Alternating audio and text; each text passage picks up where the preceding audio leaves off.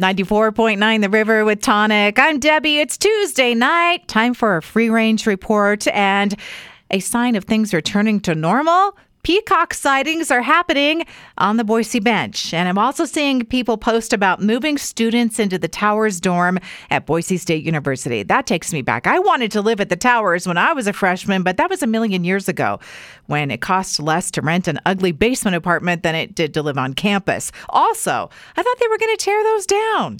A refreshed library with the exclamation point has been installed on the main library building in downtown Boise, and they added another one of those signs on the other side. There's a new Tinder for bookworms available in beta. It is called Klurb, Klerb, with no explanation. And I'm sure you saw the Girl Scout cookie news because that was the happiest thing of the day, wasn't it? They put a raspberry spin on the Thin Mints. And this is an online exclusive. Raspberry Rally is the name of the cookie pack. Cookie season, by the way, doesn't usually start until January around here. Snoop Dogg's food company would like you to consider Snoop Loops. Yes, this is cereal. He says it's the best tasting cereal in the game. And here's the bonus. Part of the sales go to support a charity for people who are homeless in the Los Angeles area. I see an invitation in my inbox today to check out a new shop opening soon in Boise called Yo Nuts. It's a donut and ice cream shop combo. I believe that's a chain.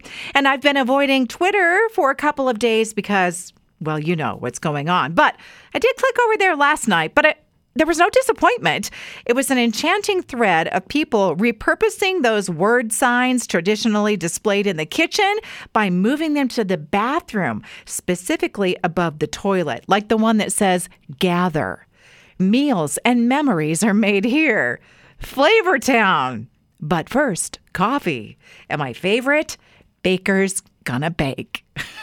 That's a wrap on the Free Range Report tonight. The past editions can be found at riverboise.com, riverevenings.com, and on Apple Podcasts.